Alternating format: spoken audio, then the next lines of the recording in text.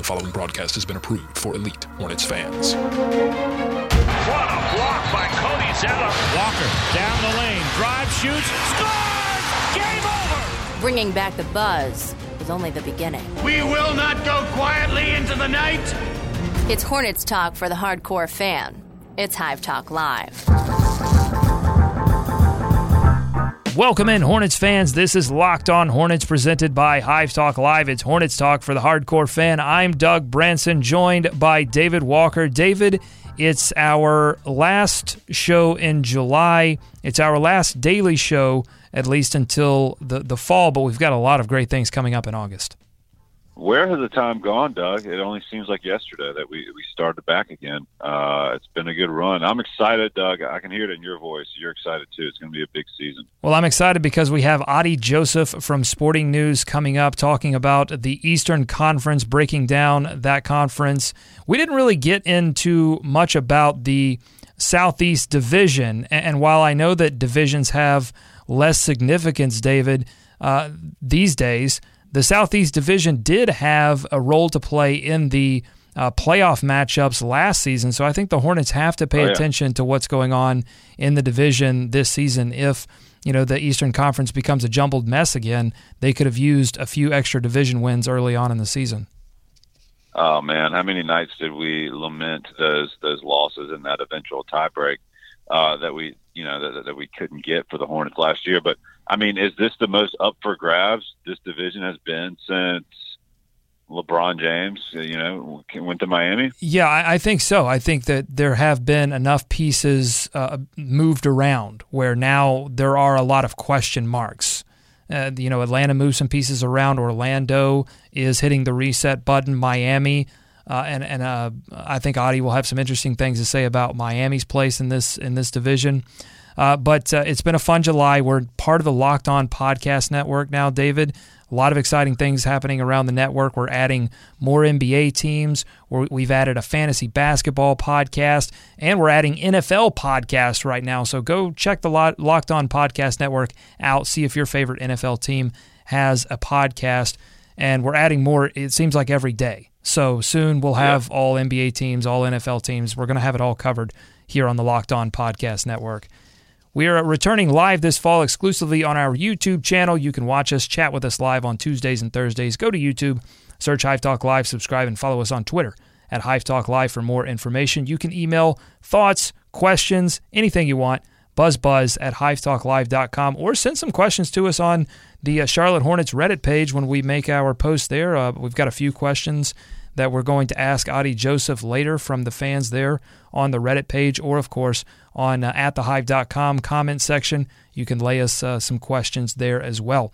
If you have a business or product that you'd like to advertise on the show, email us for more information, buzzbuzz@hivetalklive.com. Let's get into this show. Exciting show. We've got Adi coming up later, but we've also got a few other things to talk about.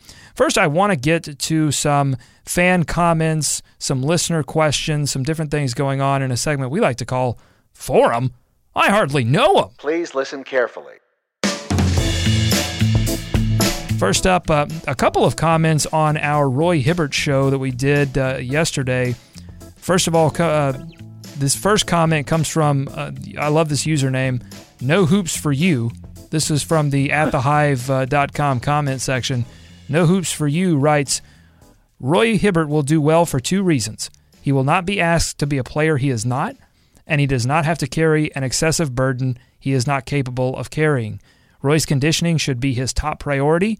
Defensively, he has 6 NBA fouls and has no need to ration his fouls. David, a couple of great points here by No Hoops for You. My favorite being that defensively he's going to have, he won't have to ration out his fouls, at least in the beginning, because he will be playing that reserve role, so he can be more aggressive defensively, and he won't be as concerned with picking up 2 fouls in the first. Yeah, I mean, I think that's another great point. And you mentioned the interview that we've done and the preview that we've done on Hibbert, and I found it fascinating how much, and you brought this up, how much the mental side of the game, could play in his success, because it sounds like he's a guy that really needs a support system, or at least, a good surrounding group and some leadership around him to excel. Might be a guy that gets down on himself at times, but look where he came from last year. Obviously, the Lakers were not a good situation. We revisited his first couple years in Indiana, and when the difference between that time and then when Vogel came up, who was really supporting him.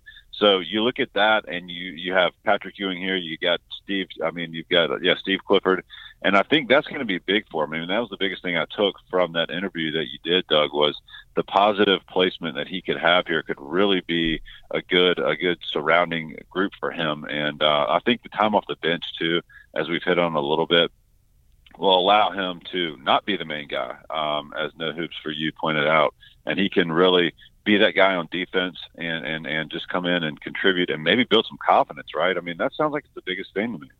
Yeah, the Hornets like to space the ball out on offense, but they're not pace and space. They were a little faster last season than they were the season previous, but they don't get up and down the court very quickly. They do still like to play in the half court. So that, I think, plays to Roy Hibbert's advantage as well. He's not going to be forced to move up and down the court at a pace that a lot of teams are moving toward. So, again, I think Roy Hibbert could be one of the most intriguing storylines for the Hornets next season. Next, Doug, go ahead. Sorry, just to jump back on that real quick. You made that point, and this is what we said about Al Jefferson last year, right? When he went out and came back in, people were concerned that he wouldn't be able to fit into the offense. They're not the exact same player, but when you're looking at someone who's not really going to get up and down, neither one of those guys is a guy that's going to run the floor like a Cody Zeller. I think you're right in that fact that they can adjust to it a little bit. And there'll be some adjustments, but I think he can fit it fine. Next comment coming to us from the At the Hive comment section. Again, this one from Adam Kawa. He wrote a letter to Roy Hibbert in this comment, and I will be dramatically reading this and taking some of my own creative licenses. Here we go. This letter from Adam Kawa. Dearest Roy Hibbert, stand in the paint without getting defensive 3 seconds and just hold your arms up. That is all. Signed, Adam Kawa. All right, there you go. That's it. The letter, that might not be too much different from the advice he gets from the coaching staff. We'll see. Well, listen, I think it was tongue-in-cheek, but it could lead to some success for Roy Hibbert. All right, this next one, here we go. Hey, David, we've got a new fan. That makes 2 now, I think, that we have. This one coming, this new fan, Reed M15 on the Charlotte Hornets Reddit page, writes about our Marco Bellinelli episode. I've been thinking about listening to this podcast for a while now, but I've never been a huge fan of podcasts. However, I happen to like At the Hive a lot, and I'm also a basketball junkie. So I decided to listen to this podcast on the way home tonight. I thoroughly enjoyed this, especially when you brought in the writer for the Spurs, talking about Jeff Garcia in the Marco Bellinelli episode. I will definitely be going back to listen to past podcasts as well as listening to future ones. Well, welcome to the club. We always said, David, when we started this, that this is a club, an exclusive club for hardcore Hornets fans, for people who are basketball junkies. So Reed is going to fit right in here to our club. That's right. The first 2 things that I noticed about this, which I liked: 1, doesn't like podcasts, so he's in good company. Right. And two, his favorite part was the guest. And that's we're doing it right. That's perfect. We're getting out of the way. I've always had that philosophy. Just get out of the way and let the smart people talk. But no, we're not a traditional podcast, I feel we put a little more production value, and we try again not to scream at each other. And I said on Twitter the other day that we're waiting for reasoned dialogue to take the place of embraced debate. I think we have a little while left to wait, but we're still baby steps. We're still fighting the good fight, and I think we certainly are a different kind of podcast. So again, welcome to the club, Reed, and thanks for listening. You can send your comments, your questions, and we'll read them on the air. BuzzBuzz@HiveTalkLive.com. Well, let's get into this Eastern Conference outlook here with Adi Joseph. Here's my first question. With the exception of Indiana and Boston, it seemed like every playoff team in the East last year did their best to kind of stand pat, try to bring back as much of their core as possible. Does that signal anything to you about the state of the Eastern Conference? Yeah, I mean, Atlanta didn't either, but I think I don't think that was much their choice. They probably. Yeah, I think it was interesting. If you look at the East, I believe there are 2 teams in the Eastern Conference that do not expect to be in the playoffs next year. And when I say expect, I mean they will be very disappointed if they are not in the playoffs. And those 2 teams are obviously the Sixers and Nets. They didn't really have any choice about that matter. But other than those 2 teams, not only are the teams that were in the playoffs largely, better or the same or slightly worse in certain cases like Atlanta, there's also a number of teams that weren't in the playoffs that now I think absolutely expect to. The Orlando Magic made all those changes to get older with the playoffs in mind, that they don't want to wait anymore. They're sick of being out in the mid to late lottery. And, I kind of understand that. I didn't like their moves for the most part, but that's clearly an objective on their part. The New York Knicks, I have to sigh before I even can address them. I think they're no doubt they're thinking that same idea. So it's top to bottom. The Milwaukee Bucks simply expect to be better, and they have every right to be.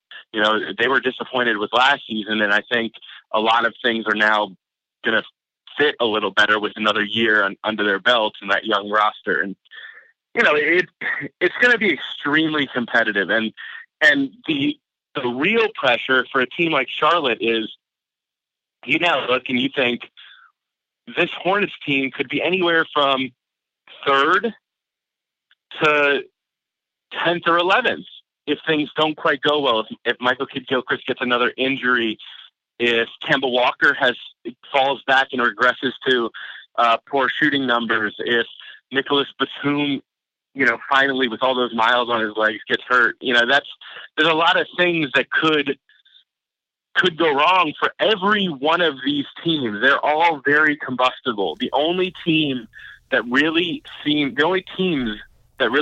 in position to withstand a big blow and still be okay and still make it are the Cavaliers and, in my opinion, the Celtics. Why do you say the Celtics? I just really like what they have. I think adding Al Horford was an upgrade that really fit what they needed while simultaneously keeping almost all of their important players from last year. And Brad Stevens' coaching acumen obviously doesn't need any more praise than it already gets. But, on a list of coaches that haven't won a playoff series, Brad Stevens and Steve Clifford are looking pretty good. These rankings are starting to come out now, these summer forecasts. ESPN just released theirs. They will not be the last to try to forecast what's going to happen this upcoming NBA season. Do you think that these type of forecasts, and fans as well, do you think that they naturally give more weight to teams that make some kind of move or a series of moves versus teams that do decide to roll with what they have? It's an interesting question, and I think it's a little bit of both. A lot of it is we definitely put too much emphasis on. I'll give you an example. Everyone expected last season for Giannis Antetokounmpo to take a huge step forward, and so many people last season expected the Milwaukee Bucks to be a much better team. No one expected coming into last season that Marvin Williams would take a huge step forward and that would be a big part in the Charlotte Hornets being a better team. No one expected Kemba Walker. So we look at the projections of who's going to improve and how it's going to affect their teams are usually very conservative, and you expect a younger player who has been on the way up to continue an upward incline in a traditional way. It's really hard to predict when a guy like Kemba Walker suddenly becomes efficient for the first time in his career. And that's definitely a flaw, is sort of the less traditional internal improvements are often really hard to predict, whereas it's really easy to look at a team that adds new players or that has a very young core and expect them to get better. There seems to be a consensus top 3 within the Eastern Conference: Cavaliers, Raptors, Celtics. What team do you think is most likely to shake up that consensus top 3? That's a tricky question that I think I am not quite as big on including the Raptors in that top three. Okay. I've felt consistently for the last several years that the amount that the Raptors rely on Kyle Lowry and DeMar DeRozan to control so much of what they do on offense is there's some liability there. That there is some risk in putting so much in the hands of two guys who are extremely streaky. With that said, the team that I really think has the best shot is the Detroit Pistons. I expect Kentavious Caldwell-Pope to have a very, very strong season. I think this is the year where he gets his offense somewhere close to as good as his defense and gets paid because he's a restricted free agent after this season. I expect huge, huge things out of their three big men. I mean, they have Aaron Baines played extremely well in the second half last season. They just added Boban, everyone's favorite human being. And obviously Andre Drummond was an elite level center for most of last season. So I think that they have a very solid roster. That basic flaw is Reggie Jackson can't get hurt. And if Reggie Jackson goes down for any stretch of time, their chances of breaking that top three are not good. But I think the Hornets, the Wizards, and if things really go right for them, the Miami Heat, if Chris Bosh is healthy, those are three other teams that could definitely make an impact. Do you see another jumbled mess in the middle of the Eastern Conference like we saw last season, 4 teams tied at the very end? In that ESPN summer forecast, it looks like they weighted more wins up top, and 45 wins got Detroit and Indiana, I believe, the fourth place spot in that ESPN summer forecast. Do you see it being a jumbled mess in the middle of the East again? Yeah, I think it's going to be a jumbled mess all over the East. I think, again, the only teams I'm really, really confident, the only teams that I think will break even 50 wins, perhaps, are the Cavs, of course, who can win 50 games in their sleep, and the Celtics. Beyond that, I'm really unconfident in what the Hawks will look like, but I also know Mike Budenholzer, while not a good GM, is a very, very good coach, and I'm not sure exactly what to expect out of the Pacers because they have this weird lineup that has a lot more individual talent than they had in the past, but defense could be a big issue for them. And, there's a lot of teams like that in the East. The Magic should be better. I didn't like their moves long term, but in the short term, they should be a little better this year. And it's going to be really interesting to see how these things sort themselves out. Which young players? There's a lot of young players in the East that need to take steps forward. Aaron Gordon, for instance. Bradley Beal needs to earn that max contract now. And, that's all going to play a big role in how this season shakes out. You mentioned the Indiana Pacers. Do you think the Pacers will finally play faster? It seems like they've been trying to or saying they're going to play faster for the past decade. Will this be the year that they finally speed up the pace? Well, the interesting part is that they hired Nate McMillan as their head coach, a coach who's known for a defensive philosophy that grinds down players and grinds down opponents. And it doesn't seem like the right fit for what they went for with their roster. So it's going to be really interesting to watch what the Pacers do. I think Paul George is going to have a great year.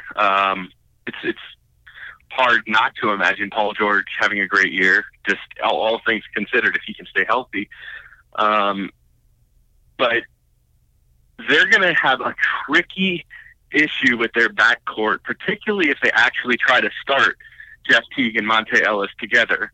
And I'm not sure that can work. So I think that they're going to end up playing C.J. Miles at the shooting guard spot. Thaddeus Young, while he's one of the most athletic power forwards in the league, is not really a run up and down the court type player. He's more an old school score and half. They don't really have a clear cut this is what our roster is going to look like. This is how we're going to play.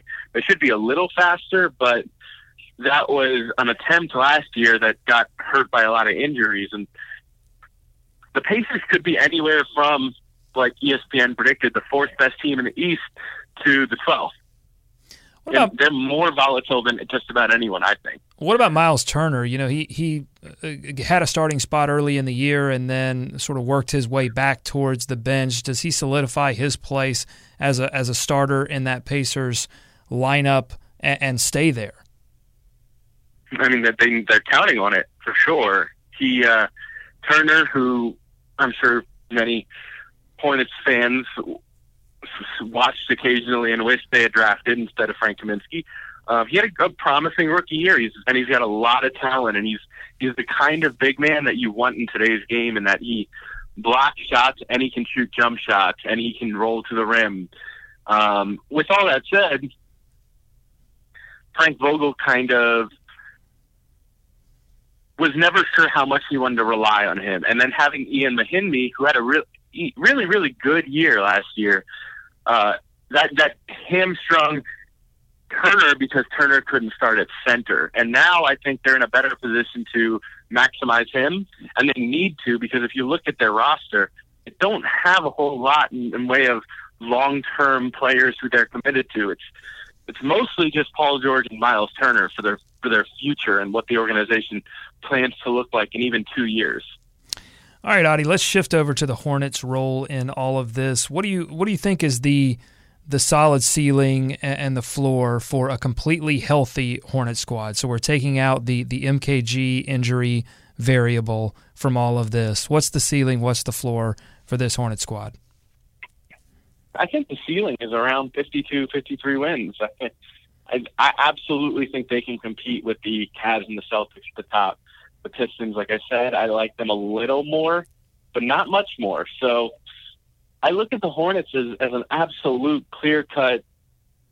If they can stay healthy, there's no excuse for them not to be in the playoffs. But there are going to be some factors, and that's where the downside comes in, where perhaps Nicholas Batum, who they started Batum at shooting guard last season, mostly as a defensive measure until Courtney Lee became the starter. But there's still the chance that Batum, who played a lot of small forward last year, may not quite like a full season of playing with MKG. That may not quite work out as well as it did for that 7-game sample that they had last season. There's still, of course, a very obvious element that those players who had career years last year, Batum, Kemba Walker, Marvin Williams, that those guys take at least somewhat of a step back, particularly Marvin. What Marvin Williams did last year was way over his head in terms of his production as a shot blocker and rebounder. He had never played like a big man before. And Marvin stays in incredible shape, but it's hard not to wonder if that's not who he really is, and that might have been one season of fully committed excellence. Now he's got a long-term contract. I don't expect him to get lazy, but a player simply can sometimes have one great season where he puts a lot of things together. And if Marvin regresses as a rebounder and as a shot blocker, playing Cody Zeller with him, which gives them more offensive flexibility, becomes a little tougher. And so there's a lot of factors here. You know, there's the Roy Hibbert factor. Roy Hibbert could be anywhere from a near elite level defensive player that he used to be for the Pacers to what he was last year for the Lakers, which was basically nothing. A very slow, plodding player who maybe occasionally protected the rim but wasn't very useful at all.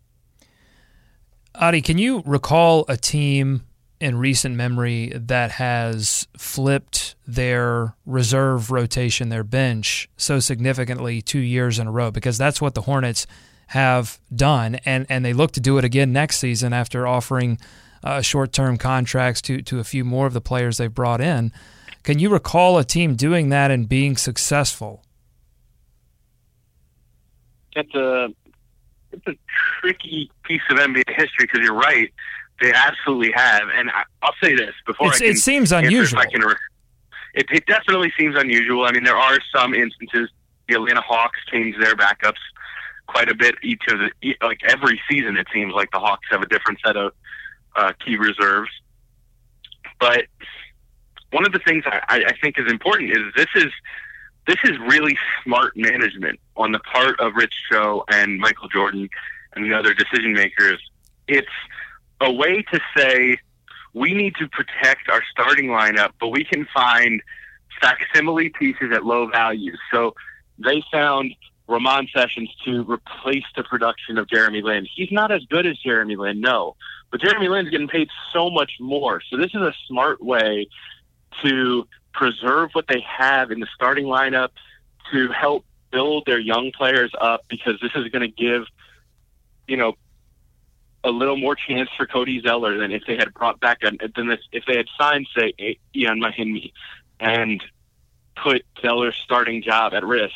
This is going to give Frank Kaminsky a little more chance. And so I think what they've done is the right move.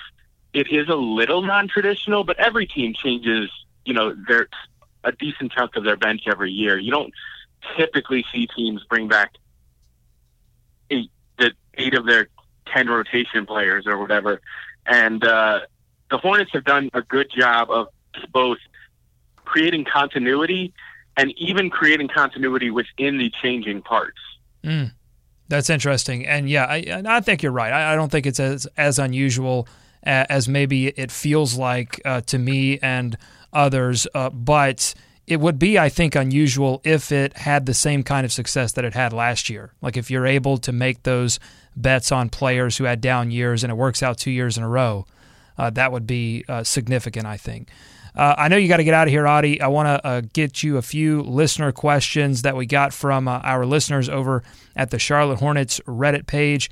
First one from Fanslater. Fanslater asks, if for some reason the Golden State Warriors fail to win a championship this season, how likely do you think it will be that the Hornets sign Steph Curry? I'm going to go with 0% there. Our friend Nada will be very happy that you said that. If we talk about, 10 years down the road, 2026, Stephen Curry is toward the end of his career. The Hornets are better than the Warriors at this future time, and Curry has a chance to go play at his hometown team where his father's jersey is retired.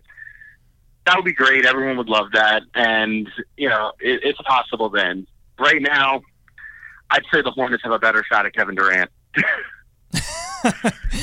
So we'll cross you off the list. You are definitely not Rick Bucher's source in his latest article on Steph Curry, on a team trying to poach Steph Curry. You're definitely not on that train. No, I am not. No, I'm not on that train now. All right, next question comes from Old Man Real. What lineup are you most excited to see next season out of the Hornets? Thoughts on an MKG at the 4 in a small ball type lineup? Yeah, I've asked a lot of questions of both Rich Cho and Steve Clifford, and neither of them is particularly a big fan of the idea of extended minutes at the 4 for MKG. And I kind of understand it. On one hand, MKG is the best rebounder on the team. He's the best shot blocker on the team. So you think, well, why wouldn't he be able to easily slide down? On the other hand, you remember this guy gets injured all the time. And you're giving him a little less, physicality by playing him at the 3. You're also able to use his perimeter defensive skills even more so.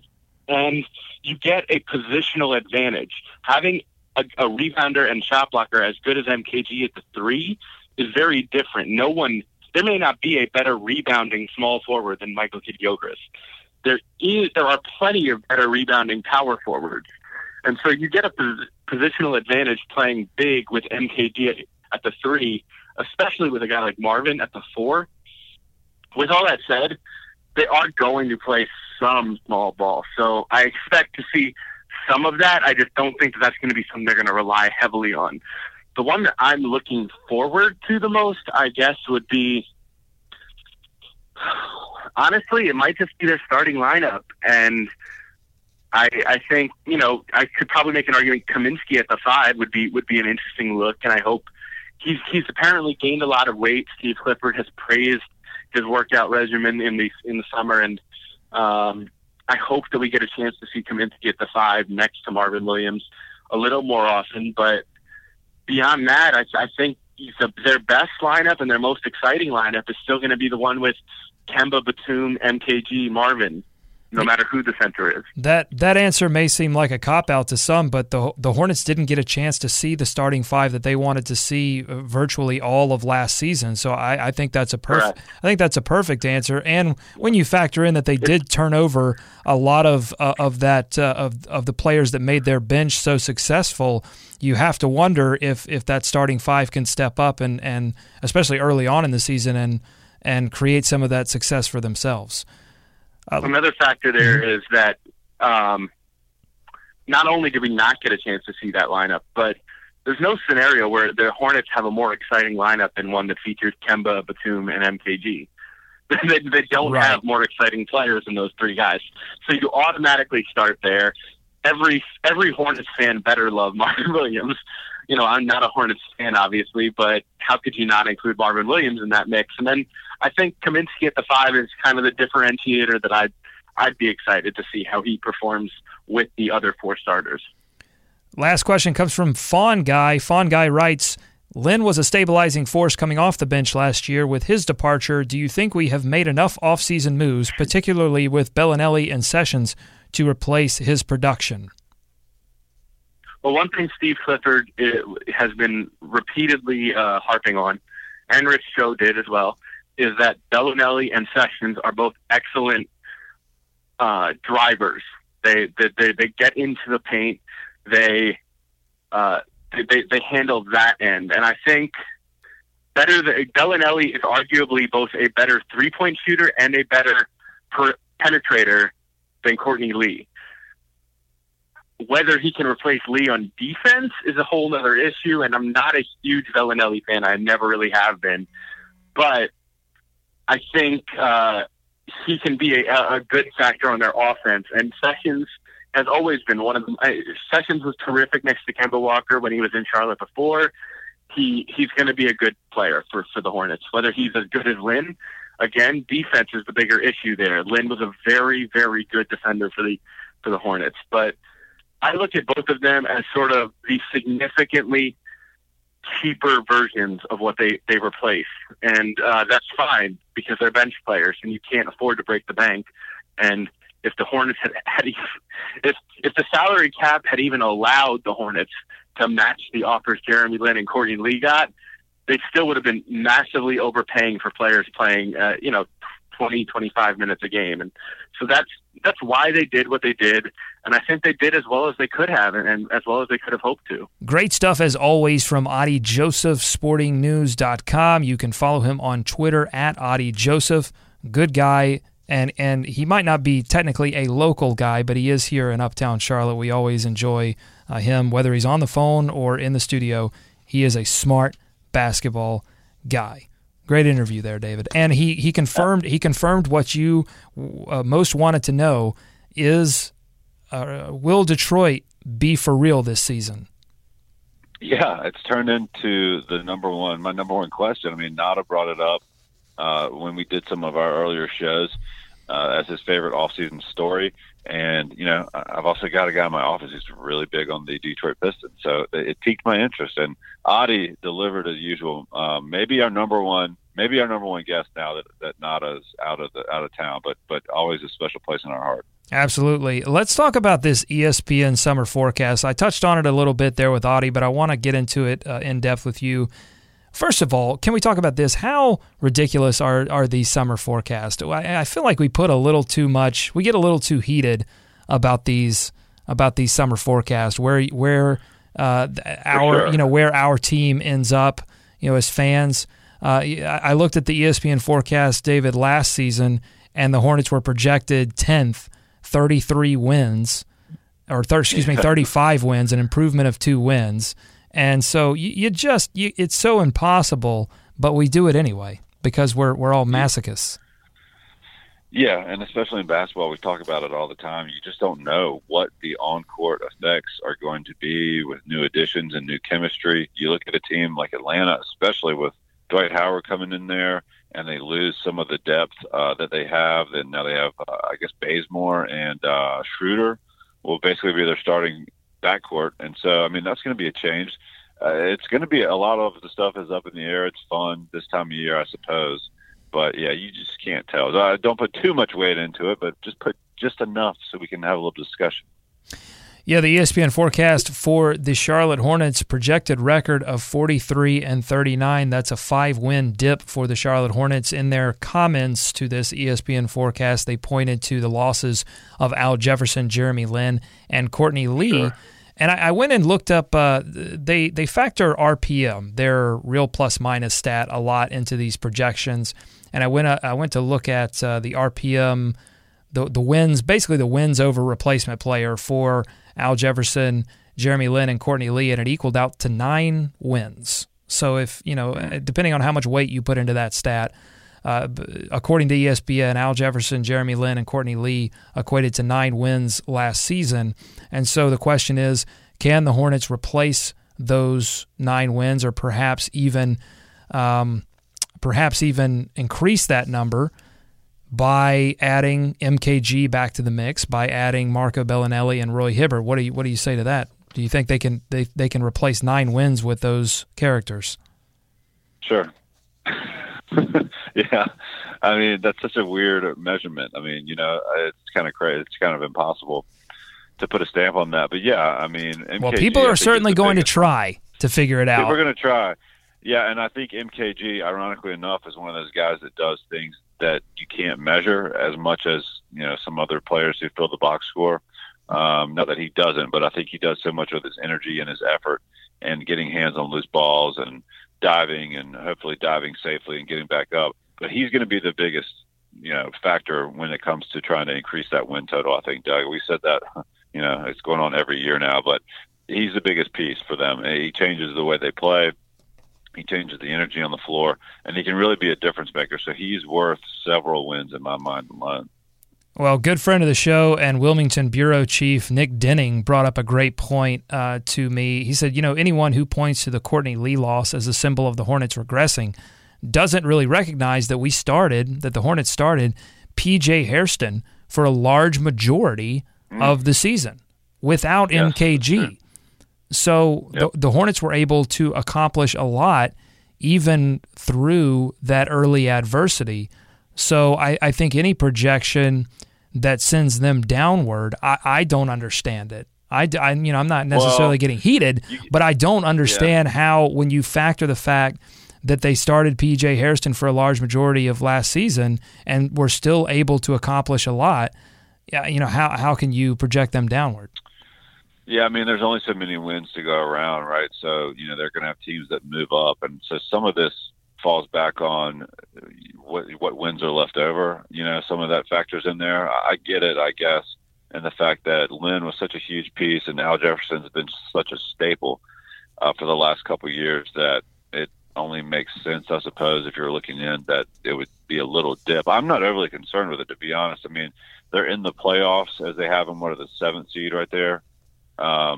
Projected. So with, like I said, like teams like Detroit and other teams that have made more significant name-wise moves, I think, than the Hornets, it kind of fits that they would have them around the same area with a little dip. I mean, it makes sense to me. It's kind of annoying to look at it from a fan's point of view, but again, I mean, there's only so many wins to go around, and they got to figure out who's going to get some and who they're going to take them from. Yeah, and I think one thing you want to watch, especially early in the season, is not necessarily what the playing groups, who steps up into what certain role, because the team is going to change a lot from game 1 to game 82 to, if they do make the playoffs, what kind of team will they be in the playoffs? And we know Rich Cho is definitely going to be on the phones during the trade deadline, talking, figuring things out based on what happens during the first half of that season. So I think what you have to pay attention to in the regular season is not what kind of regular season team they've assembled, but they've certainly got their eyes on the playoffs and succeeding in the playoffs based on that success in the first round, the little success that they did, and unfortunately not able to move on to the second round. That's the goal, move on to the second round. And I think anything that you see, barring injury, anything that you see happen in the regular season will have that focus. Like, how do we get to the playoffs and get into the second round? Yeah, and one thing these lists often overlook, in my opinion, or at least over the last, 2-3 years, and he hasn't been here that long, I understand that, but I think Steve Clifford is continually undervalued when you look at the effect he has on teams. And I guess it'll continue to happen. I can't remember if they mentioned him in any of that summary. I did read it. He was not. No, he was not mentioned. Yeah, and to me, he's just such a big piece. There's a lot of great coaches in the East, but I think he's right up there. I mean, the work that we've seen him do with the guys that have been in and out on this roster, and none of the guys they bring in are truly looked at as defensive stoppers. Now you got Hibbert out there, but guys like Lynn, Marvin Williams, I mean, we mentioned it a lot last year. The work he does to get guys that aren't known as great defenders to play within his team defense and the principles that he puts out there is up there with the best in the league to me. So he's worth a couple wins, Doug, and he hasn't gone anywhere. And that's just something that I think gets overlooked when you look at these lists. Absolutely. We're wrapping up our summer coverage here, or at least wrapping up our July summer coverage and getting into August. When school starts back for some. So we've brought back our segment, one of our favorite segments. It's time. Let's do the math. The sum of the square roots of any two sides of an isosceles triangle is equal to the square root of the remaining side. That's a right triangle, you idiot. Go! So this is a clever thing that came from the NBA Reddit. One of their smart basketball commentators over there, commenters, I should say, came up with a new statistic. We've heard the term black hole to describe a ball stopper, David, a player who more often than not gets the ball in a possession and won't let go, sucks all of the light and the life out of the arena, out of fans. We call them black holes. So we think anecdotally, when we think of black holes, we think of Carmelo Anthony, lots of back down centers, maybe even referees during one of those eternal play reviews. Let's go! It's time to play basketball! All right, so anyhow, a Reddit user and unmet player wanted to come up with a stat that described this scientific basketball phenomenon. So he posted the black hole percentage. He admits it's an imperfect formula, but essentially it measures your field goal attempts per game. You with me, David? Field goal attempts. Yep. Your assist to field goal percentage, and the passes you received per game, and tries to determine the percentage of times a player gets a pass, holds the ball long enough where it can't be an assist any longer, and then he puts a shot up. So, black hole percentage, here's the top 10. Andre Drummond, Kobe Bryant, Tony Snell, Jahlil Okafor, Wade, Carmelo, his name shows up, confirmed, DeMar DeRozan. Hey, here's a name you might recognize, David. One, Al Jefferson.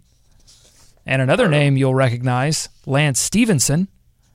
And then rounding out the top 10, Paul George. Look, he may admit that his formula is imperfect, but when I look at that top 10, I mean, there's not a guy on there that I go, no, I don't know if he belongs.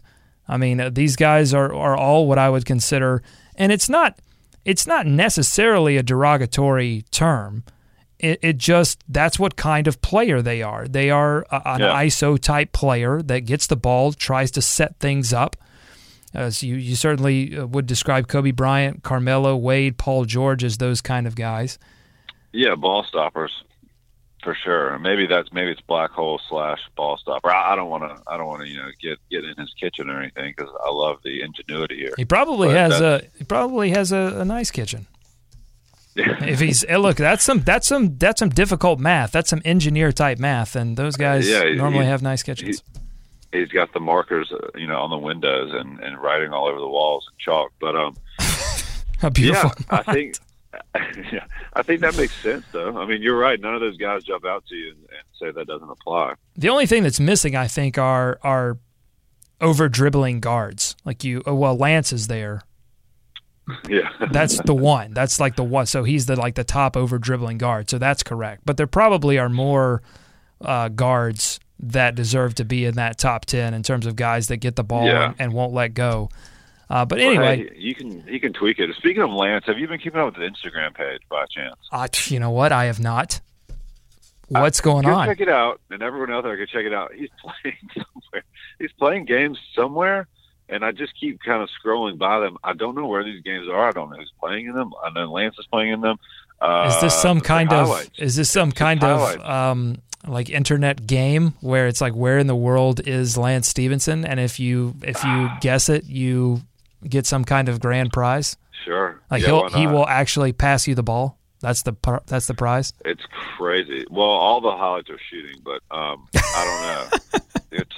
Everybody go check it out. Check out his Instagram. Great follow. All right, what's coming up in August, David? As we wrap this show up, first of all, they're releasing the NBA schedule, so we'll definitely break that down. We already know where 2 of the preseason games will be played for the Charlotte Hornets. Both of them will be played against Boston. One will be in Greensboro, in the Greensboro Coliseum, to help bring in that Greensboro D-League team, the Greensboro Swarm. And the other one will be played. It's in Connecticut. It's not in where the Celtics normally play. It's somewhere else. We'll have to get Nada to cover it for us. It's somewhere in Connecticut. Anyway, this is the kind of correct factual information you get here. Neil, welcome to Hive Talk Live. All right. Also, we're going to be doing positional breakdowns with the help of the staff there at the Hive. And a series that we've got for you I'm really excited about, because we get asked these type of questions all the time. Hey, what do I do if I'm coming to Charlotte for a game? What do I do before the game? Where should I go eat? What do I do after the game? Where should I go get a drink? If I'm going to the arena, I've got kids. What can the kids do while we're at the arena? All these questions will be answered. We're teaming with Charlotte 5, with Charlotte Agenda, a couple of blogs that cover Charlotte lifestyle. And we'll be talking with Jason Simon, who works for the Hornets in the arena experience, and he'll be helping us with that as well. So stay tuned for that. Also, a conversation next week with one of the best local voices of the Charlotte Hornets from WFNZ 102.5. They've got a new FM station now. It's 610 FM, or 610 AM. Now they're 102.5 FM as well. Anyway, Chris Kroger going to come on the show next week and talk to us about the Hornets and, probably more stuff. We'll have something else. August. Very exciting. Very exciting. Well, you'll only hear us twice a week. We're not going to be on every day. There's not a ton going on, but we will fill you in on a couple of fun things that are going on at the time. So make sure you're subscribed to us on iTunes to get those. Thanks so much for listening to Locked On Hornets, presented by Hive Talk Live. Follow us on Twitter at Hive Talk Live. Subscribe to us on iTunes. And while you're there, give us a 5-star review. Help hardcore Hornets fans just like yourself find this podcast. If you'd like to advertise with us, email buzzbuzz@hivetalklive.com. Hive Talk Live is a presentation of SB Nations at thehive.com. Hive Talk Live is a presentation of SB Nations at thehive.com. For David, I'm Doug. Go Hornets. Go America. Have a wonderful rest of your July. Let's swarm, Charlotte.